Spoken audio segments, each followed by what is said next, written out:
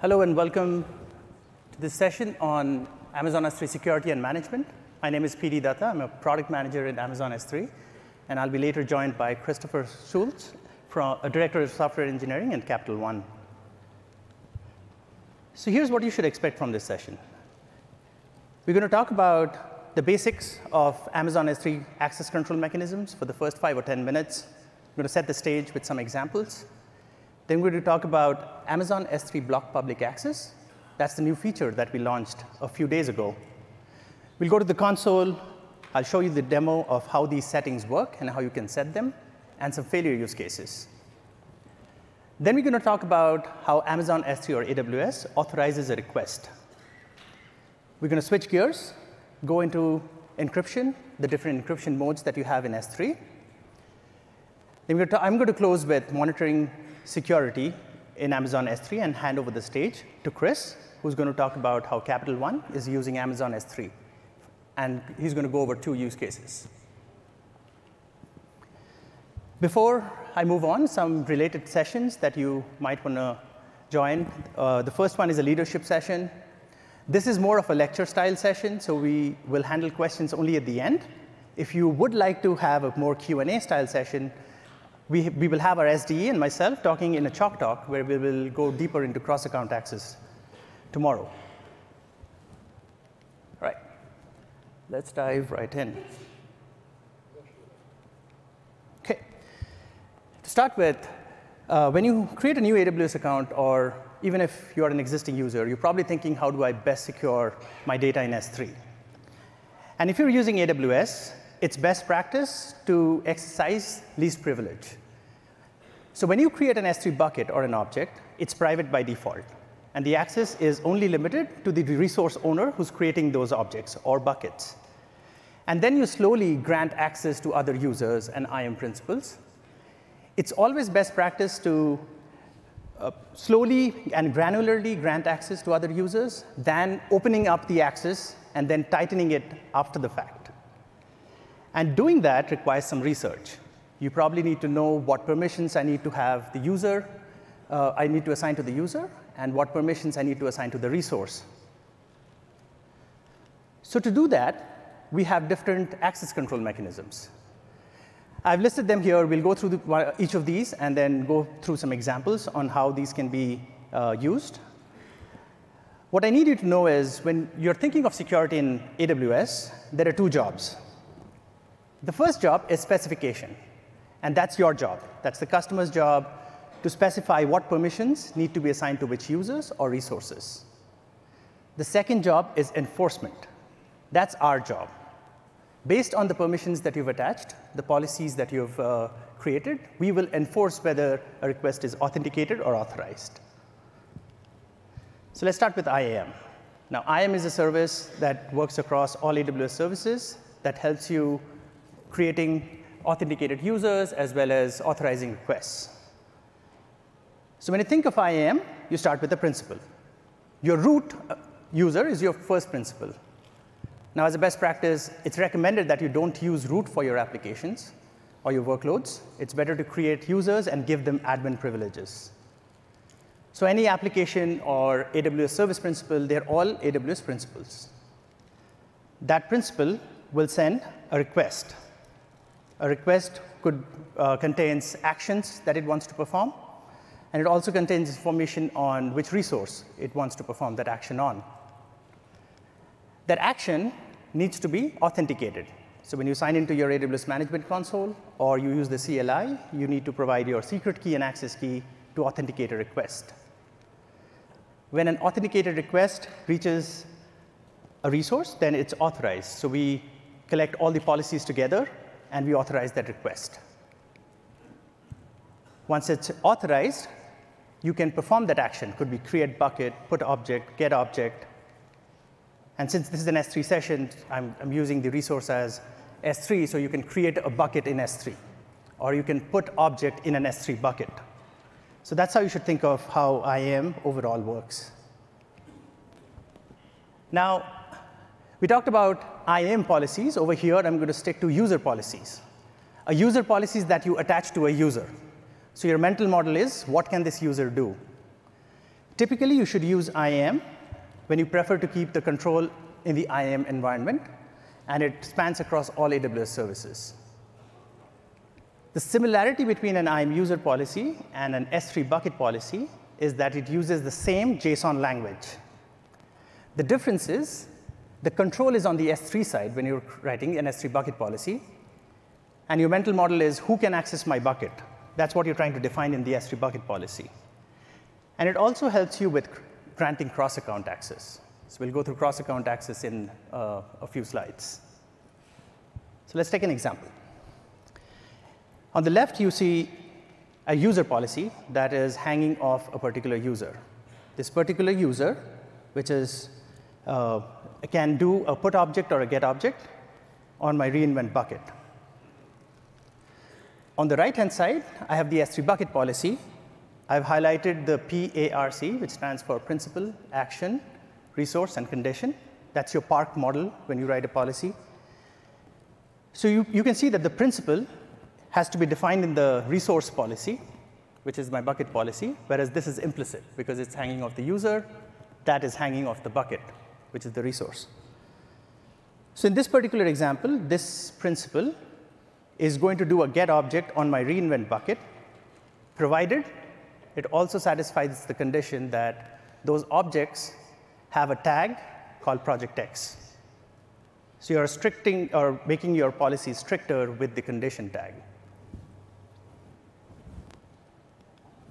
Okay. Next, we're going to discuss ACLs. Access control lists are a precursor to policies that you can hang off a bucket or an object. This is specific to S3. It's much simpler because you need to give a permission, and an ACL needs a grantee. So ACLs can only grant access. You cannot explicitly deny access with ACLs. It's written in XML. You can grant access to predefined groups, such as all users and any authenticated user. So first pro tip is you should use caution when you're using ACLs, especially with these groups, because you're opening up your bucket or your object to the public.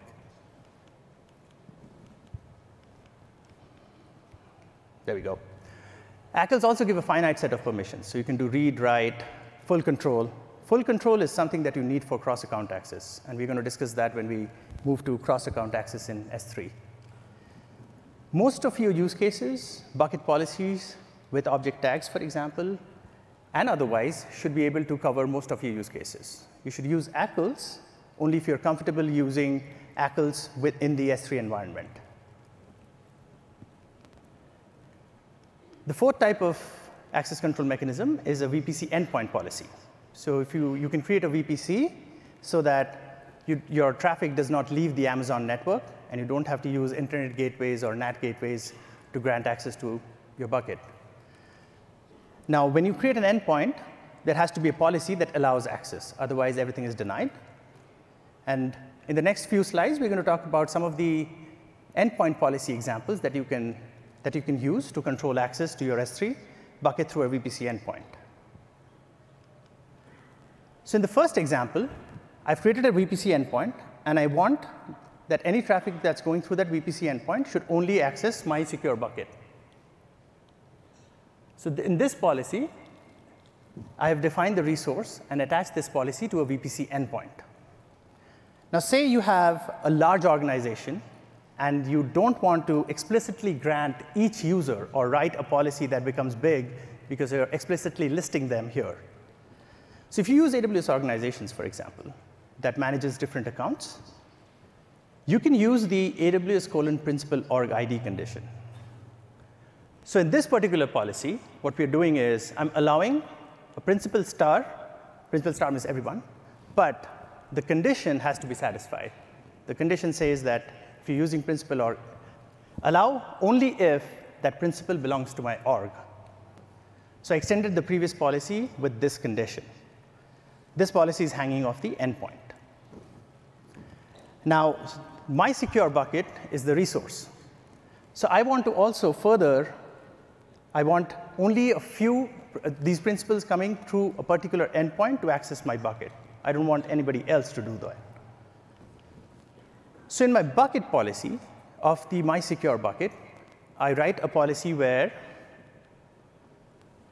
In the condition block, I say only if the traffic or the request comes through this particular endpoint, only then you should grant access. So when you mix both of these examples, it gives you more stricter controls. Okay. And the final one, as we talked about in access control mechanism, is pre-signed URLs. Some of our customers use pre-signed URLs if they don't want to assign any AWS credentials to a lot of developers that they have in their organization. Any IAM user or role can create a pre-signed URL and define what action it can take, such as put object or get object.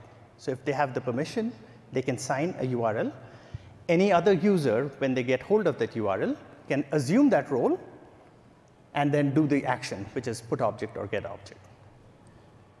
So pre-signed URLs come with an expiration time. Something you should keep in mind is anybody with that URL can assume that role and perform that action. So when using pre-signed URLs, please be careful as to who you are giving that URL to. OK, so we talked about the different access control mechanisms. Let's switch gears and talk about the new feature that we launched a few days ago. It's called Amazon S3 Block Public Access. And let's define public access first, and then we'll move to what Amazon S3 Block Public Access is.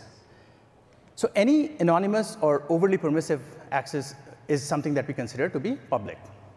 For example, with ACLs, if you are granting access to all users, which is anybody on the internet, or any authenticated user, which is anybody with an AWS account, we consider that to be a public access.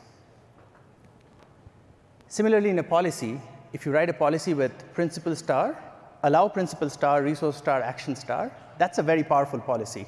You've pretty much opened up access to the public. So that is also considered to be public access. If you've explicitly granted cross-account access, then that is not public access. So S3 Block Public Access is a set of security controls. It's a set of 4 security controls that you can apply to an account or a bucket that overrides the settings that might have granted public access to your bucket and your object. You can do that through the API, the CLI, the SDK, and the console. Now, for example, an administrator can set these settings at the account level and then write an SCP. So if you're using AWS organizations, SCPs or service control policies are permission guardrails that you can put. It's like a front door, and that will deny the action. So you can write an SCP to deny action for anybody to change these settings once you've set them, including the root user. Only your org admin can change the SCP or change the settings after that. So let's go through each of these settings.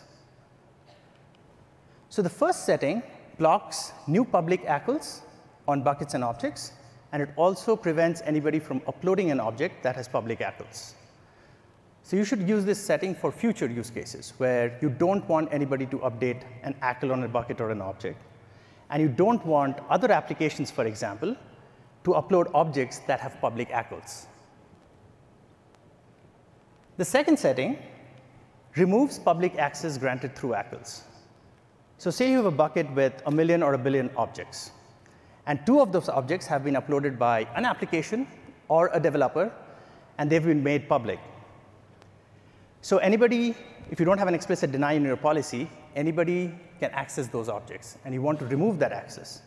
So with this setting, for existing objects and for future objects, your public access becomes moot, because we will deny anybody from accessing that object if you don't have it in your policy or ACL. The last 2 settings are about policies. So the third setting blocks new public policies. So we will prevent you from attaching a policy such as principal star, action star, resource star onto your bucket. The fourth setting blocks public and cross-account access if you have public policies.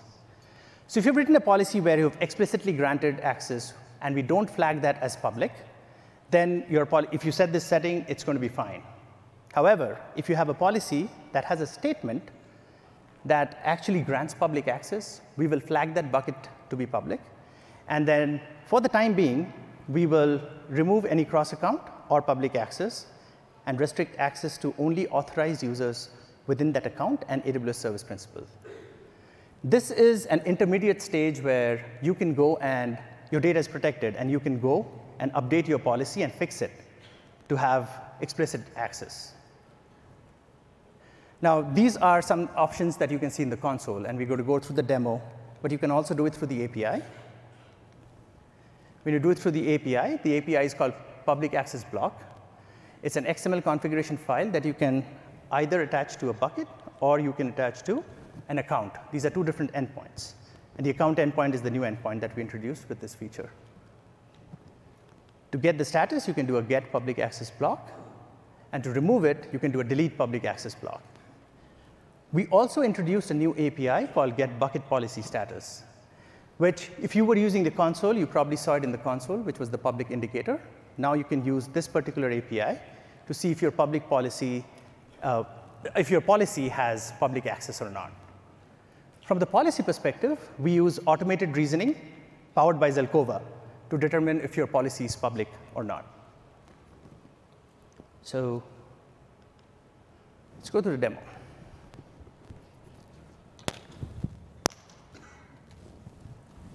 Now, in this demo, I have account 1, which is pdata, as the user. And I'm going to use pdata in Chrome and the CLI.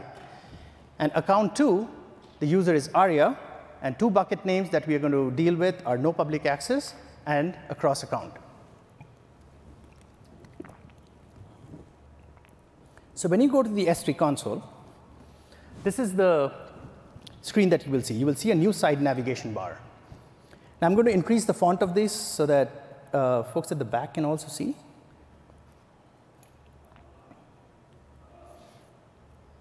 So what this says is, in the side navigation bar, it says public access settings for this account. Now, when you go now, probably all of these settings will be set to false. Let me go back to my bucket. I'm going to use this bucket where I have this object that is public. So it has public read access. So if I go to a different browser, just to check,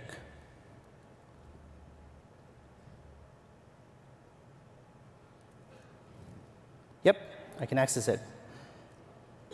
So let's go and check what the first setting does. So the first setting is to block new public ACLs and uploading public objects. So if I save that, I have to confirm my intent. And then I go back to my bucket. Say I want to, say somebody tries to make this particular object public. No, I'll get an access denied because we are not going to honor that request. Now, I've set this at the account level. So if you set it at the account level, all the buckets within that account will inherit the property. If you have set it at the account level, you can also set it at the bucket level, but that's a redundant step. And all of these settings are additive. So say I set setting 1 and setting 2 at the account level, and I set setting 3 and 4 at the bucket level. For that particular bucket, it's additive. All the 4 settings will apply. So I'm just going to play around with the account settings at this point. So I'm going to set the second setting as well, which removes public access granted through public ACLs. So I'm going to confirm that. And I've set this at the account level. So this particular bucket had this particular object, pandas.jpg, to be public. So let's try and see if we can still access it from a different browser. I'm in Chrome now. No. So even though that object had public ACL, during authorization time, I will remove that public ACL. So there are a couple of things you should keep in mind. Well, I'm going to get access denied. So your public access through that ACL becomes moot. And it also removes the public ACL. So when you do a get ACL, we will remove the public ACL part of this.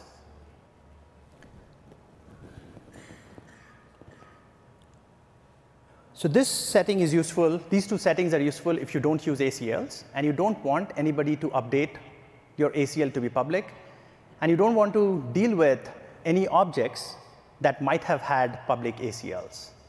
Now, you should keep in mind, if your applications were based off of public ACLs, then once you do this, those applications will break.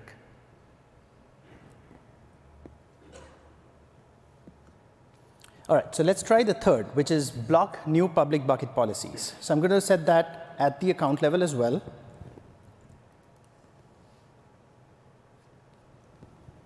And then I'm going to try and update the bucket policy for this particular bucket with a public policy.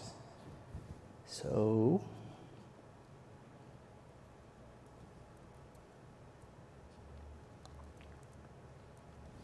this particular policy is doing action of S3 star and allowing anybody access to this bucket.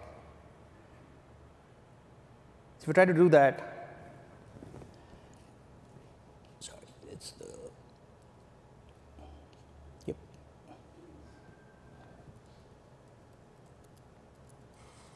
Okay. All right, yeah, access denied. So I have prevented anybody from attaching a public policy to my bucket. Let's try out the final setting and see what you can do. So I'm going to remove the third setting because it will prevent me from updating a public policy. Instead, let's see how can I enforce.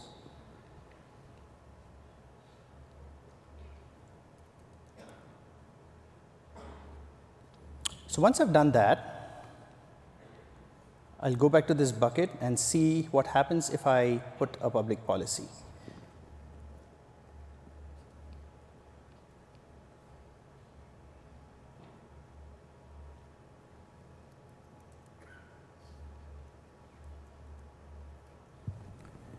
So in this policy, the first statement grants public access. It's pretty much principal star dot star. And the second statement actually explicitly grants the other user in the other account access. So when I save this policy, the bucket has been flagged as public. If I go back to the first page, the status has been updated as well. So we've restricted access to only authorized users of this account because we flagged that policy to be public. Let's try to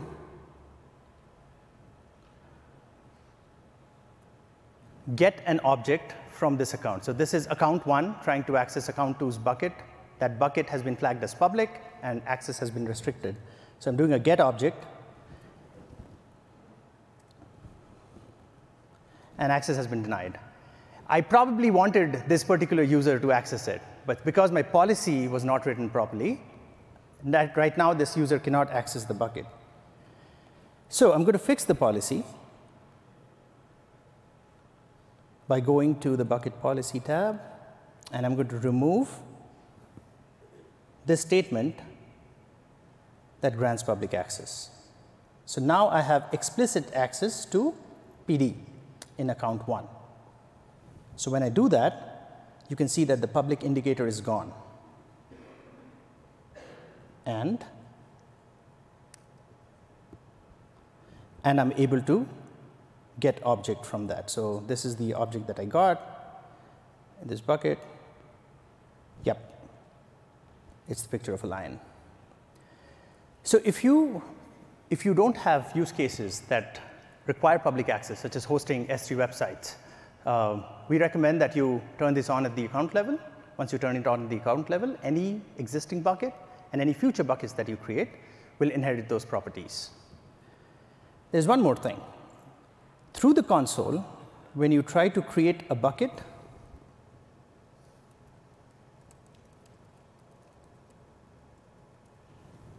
you will notice that these settings will be turned on by default, and this is only through the console. Now, this is a redundant step if you already have the account level protections in place, but we wanted to ensure that it's intended when you have an intention to make objects or buckets public. Now, this is not through the API. Through the API, you have to manually set these settings as you create a bucket. So it's in the create bucket workflow.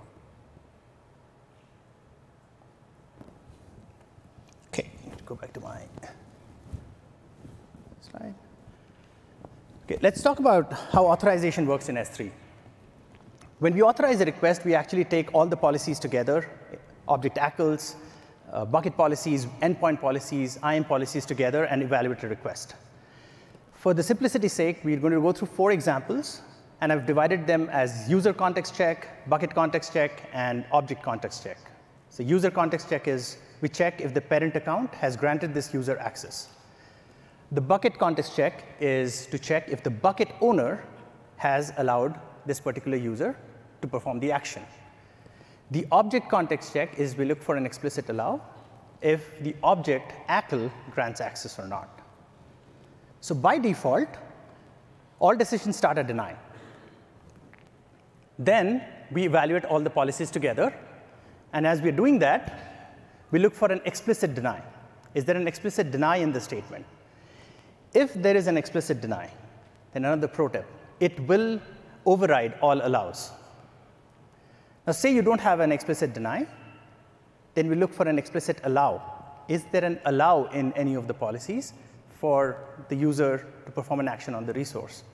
If there is, then the final decision is allow. Otherwise, it goes back to the default decision, which is deny. So it's deny by default. Now we're going to take 4 examples. The first example is, say, PD is a root user with admin privileges. I'm trying to do a bucket operation on a bucket that is owned by my account. When I do that, then we don't do the user check.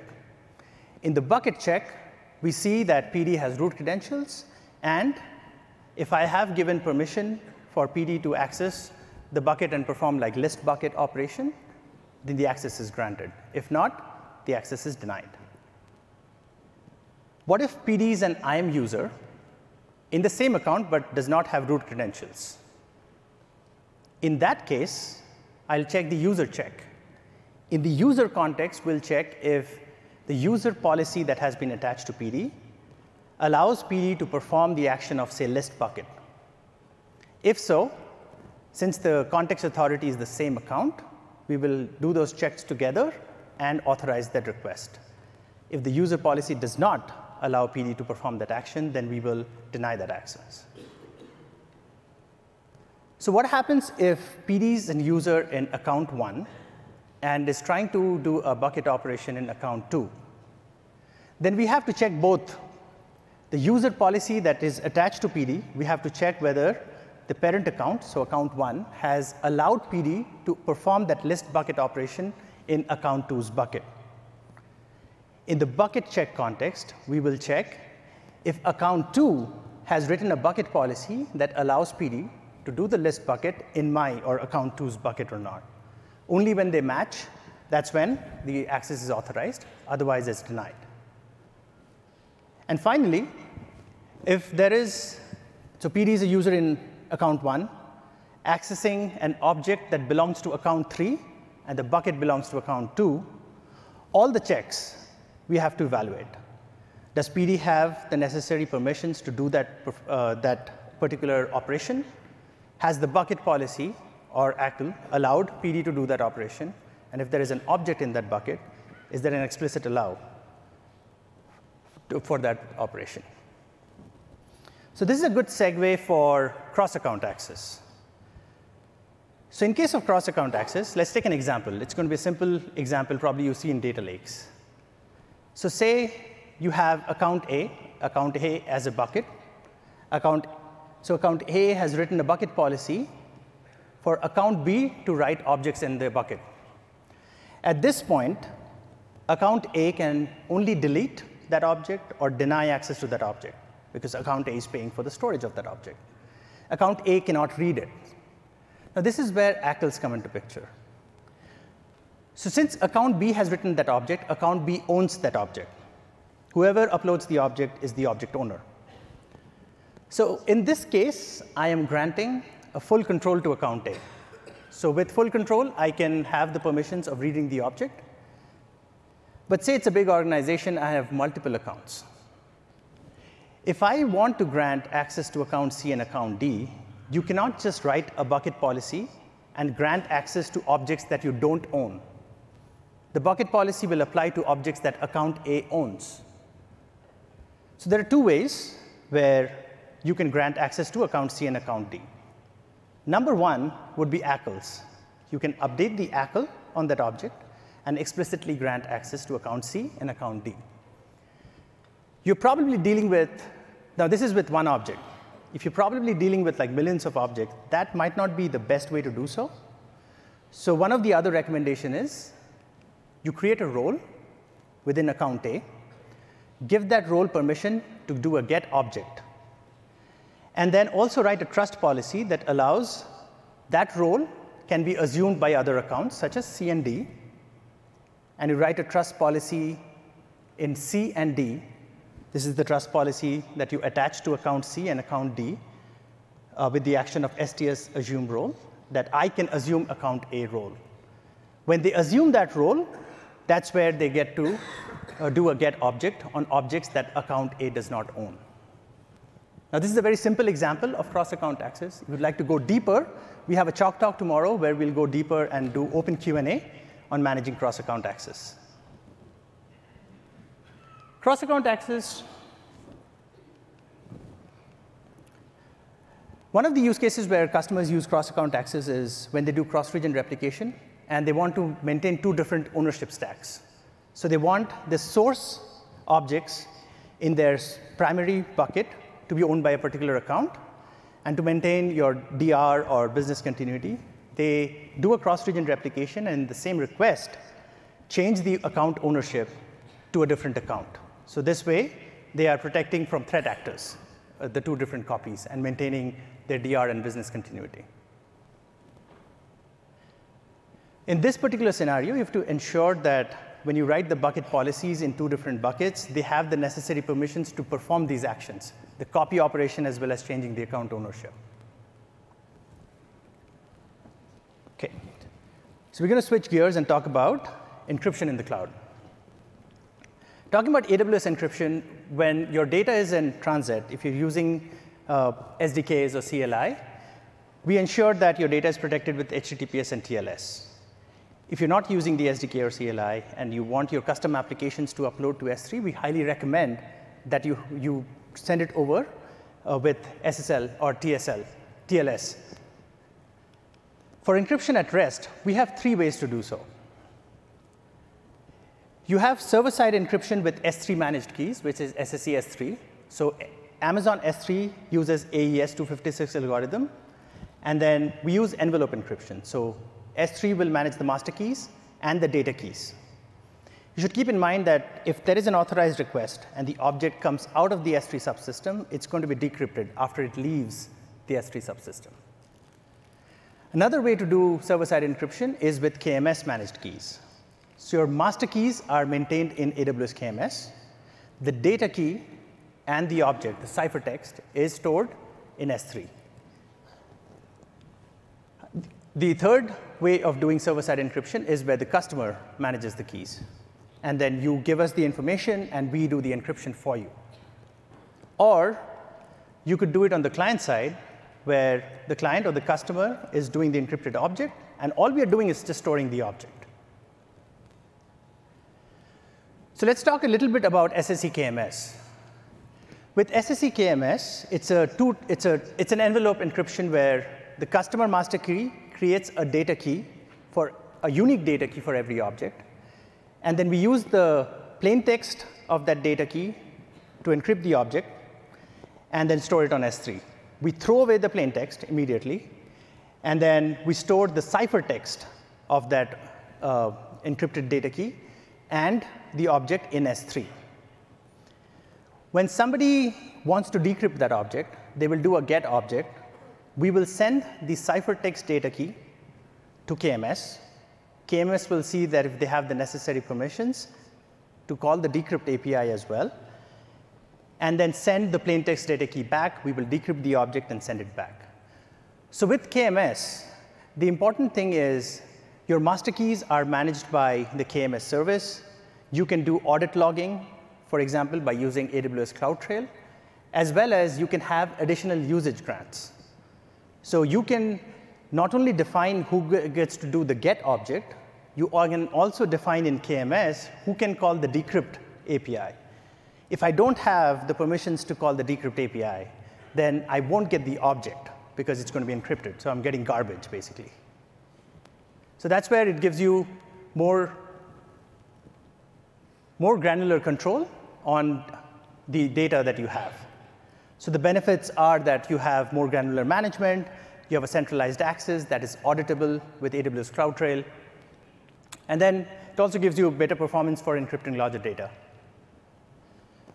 So one of the things that we launched last year was a way to have a bucket configuration where you enable default encryption. So if you want to ensure that all objects that go and we store on S3 needs to be encrypted by default, you can use or change the setting or the configuration of the bucket and define the mode, whether it's SSE S3 or SSE KMS.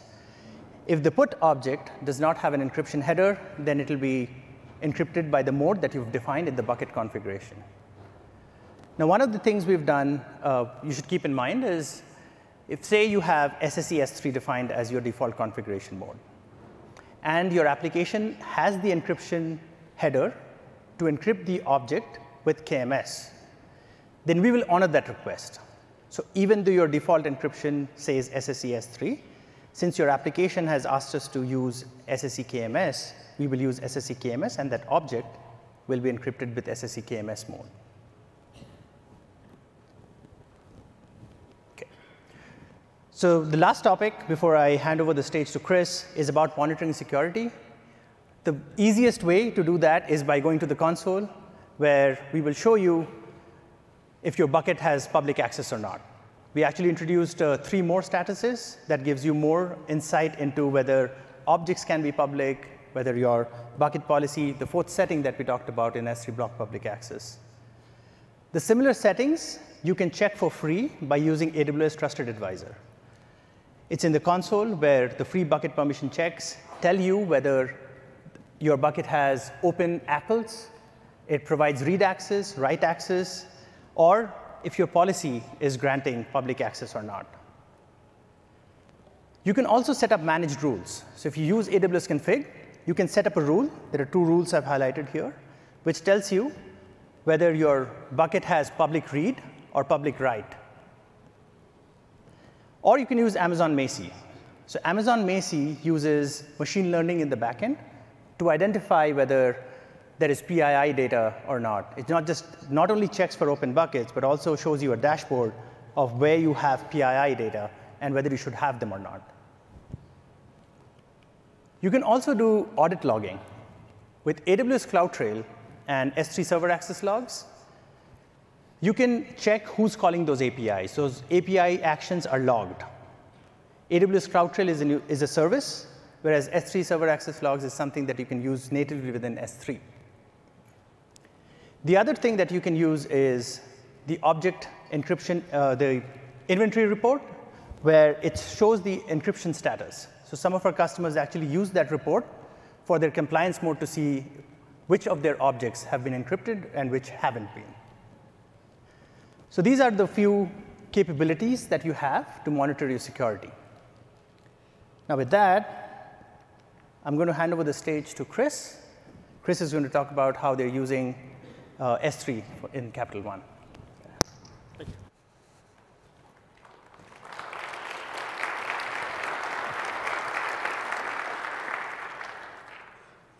Thanks for joining. My name is Chris Schultz. I work at Capital One. I run an engineering team that we don't work on any specific application, but we specialize in IAM, and I get pulled into a lot of S3 problems. So we support all of our developer teams. So who is Capital One? We're really a tech company that happens to be a bank. We started out as a credit card company, and over the years, we've gotten pretty good at using data. We pioneered that in the credit card industry, which seems like old hat now, but we were the first ones to do that in the mid-90s. But here's some stats. So we got about 50,000 associates, 27 billion in revenues, Fortune 100 company. We're also one of the largest banks now. So just you can read that if you'd like, a little bit about who we are. We're more than just a credit card company.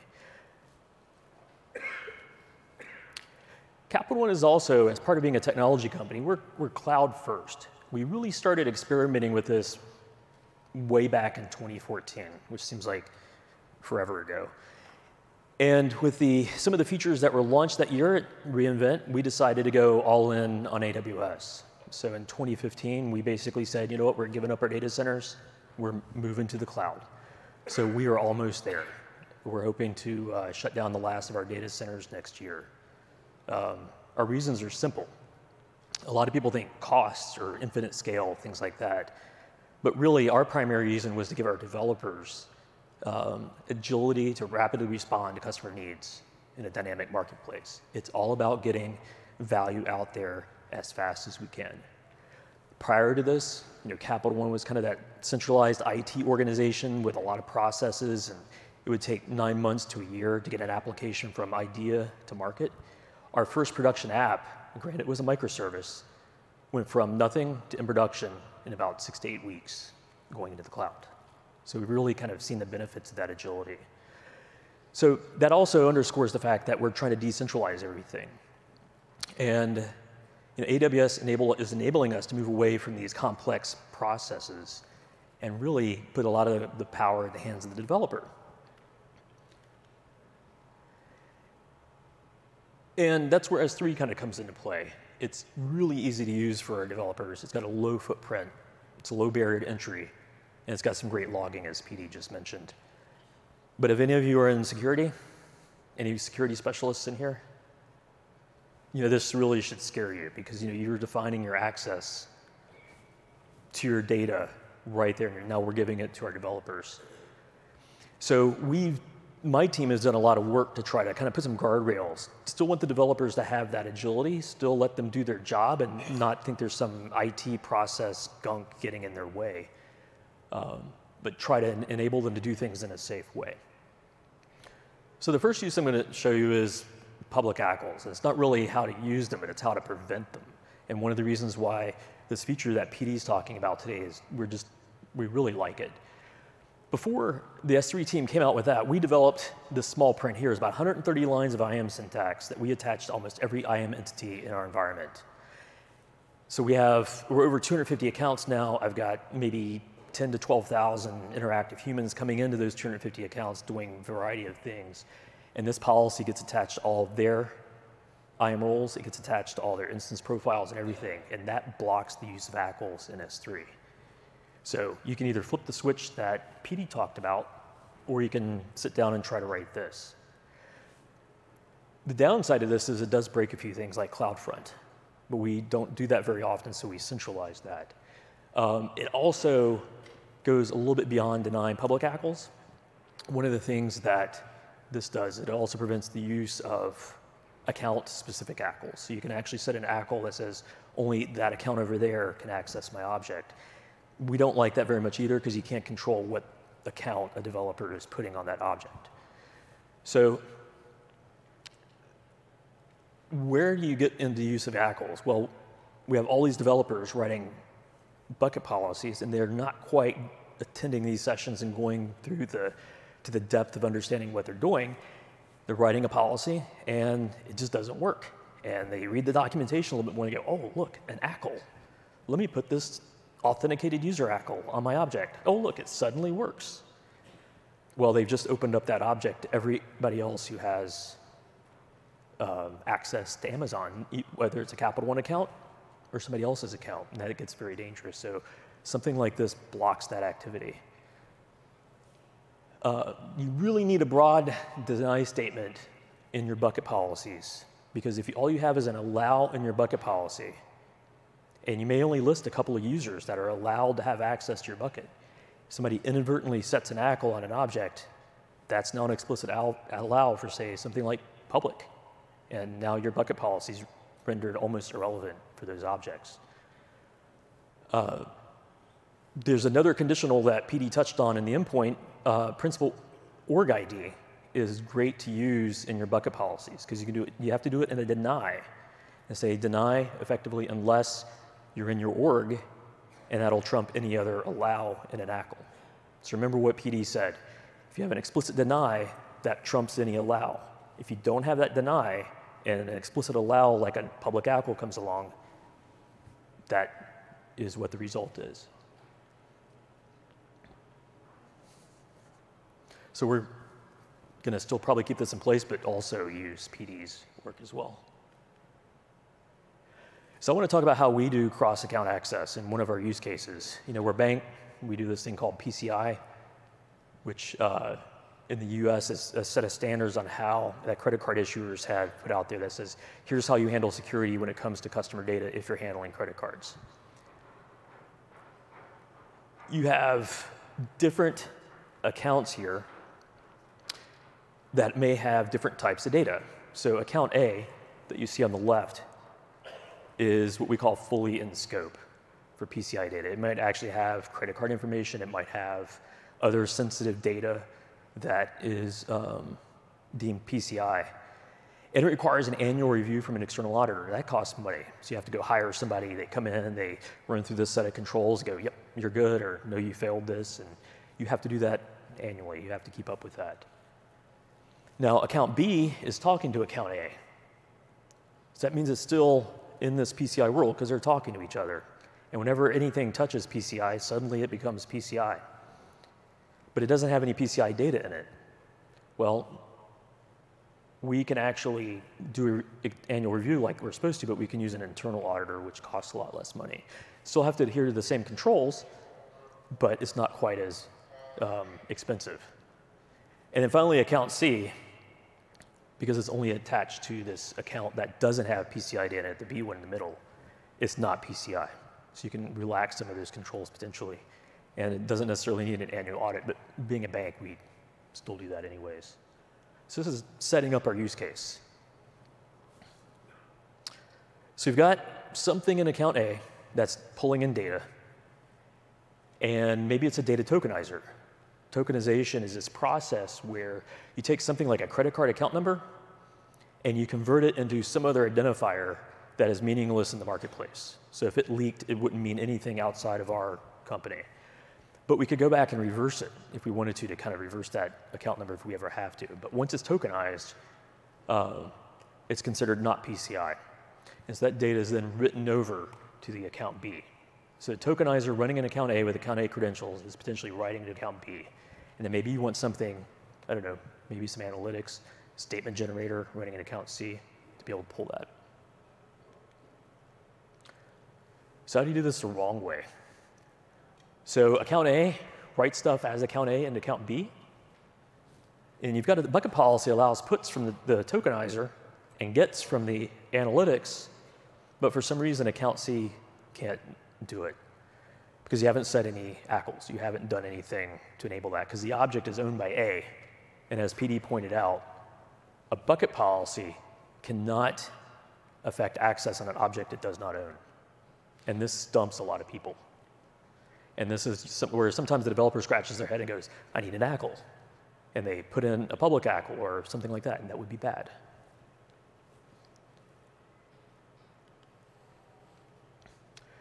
So how do you do this with an ACL? The tokenizer can set an object ACL that you see here with account C's ID. And the bucket policy still allows that access in from account C. And now account C can read that because there's an ACL on that object that says, yep, account C is allowed to read it. No other account can, but account C can. But it can be risky in some environments. Because like I said before in that previous use case, I can't write an IAM policy that says this developer can only write code that is only allowed to set ACLs for these particular account IDs. So I don't have a backstop. I don't have a control for those developers. We'd actually have to go in and check every object and see that those accounts really are ours. And we can generate a lot of objects in some of our buckets. And that can get very problematic. So the better way to do it is to do assume roles. And when we started doing this 3-4 years ago, a lot of developers who were AWS savvy didn't even understand what assume role was. And this is really important. So you're in account A, you've got your instance profile running in account A, and you actually do an assume role call over with account B, and you grab its credentials. And then you do all your S3 actions into account B with those assumed role credentials. And why do you do that? Because you're doing the put as account B, and now the object is owned by the same account that owns the bucket. And the bucket policy can now affect control of the objects in that bucket. So account C comes along and needs to do its get. It's allowed access. So it's a bit more consistent. The other nice thing about this is if you only ever want your tokenizer to write into that bucket, there's a little trust policy on that S3 writer role. And you can set that trust policy that only allows the tokenizer to assume it, but no one else in account B can. So it gives you a little bit more granular access going into that bucket. So this gives us multiple account access into an S3 bucket. If we were to have accounts D through Z in this model, it's a lot easier because they don't have to worry about the ACLs because all the objects are owned by account B. In the previous model, we're actually writing this grant read ACP with a specific account ID. If you go and add account D, then you have to go back, and maybe you want account D to have access to all those objects. You have to go back and reset all those ACLs to include account D. And when then account E comes along, you've got to go back and do the same thing. And maybe by that time, you're up to billions of objects. That gets very problematic. So our philosophy is we really try to push people away from ACLs in general and really try to get them into the assume role. We've run into some vendor products that don't want to do this. They've been on the marketplace for a while. They try to use ACLs everywhere. We really try to push those vendors to not do that anymore and implement this.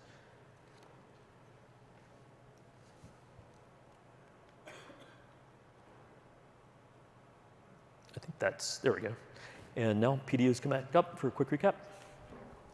Just wanted to recap before we open it up for Q&A. Thanks, Chris.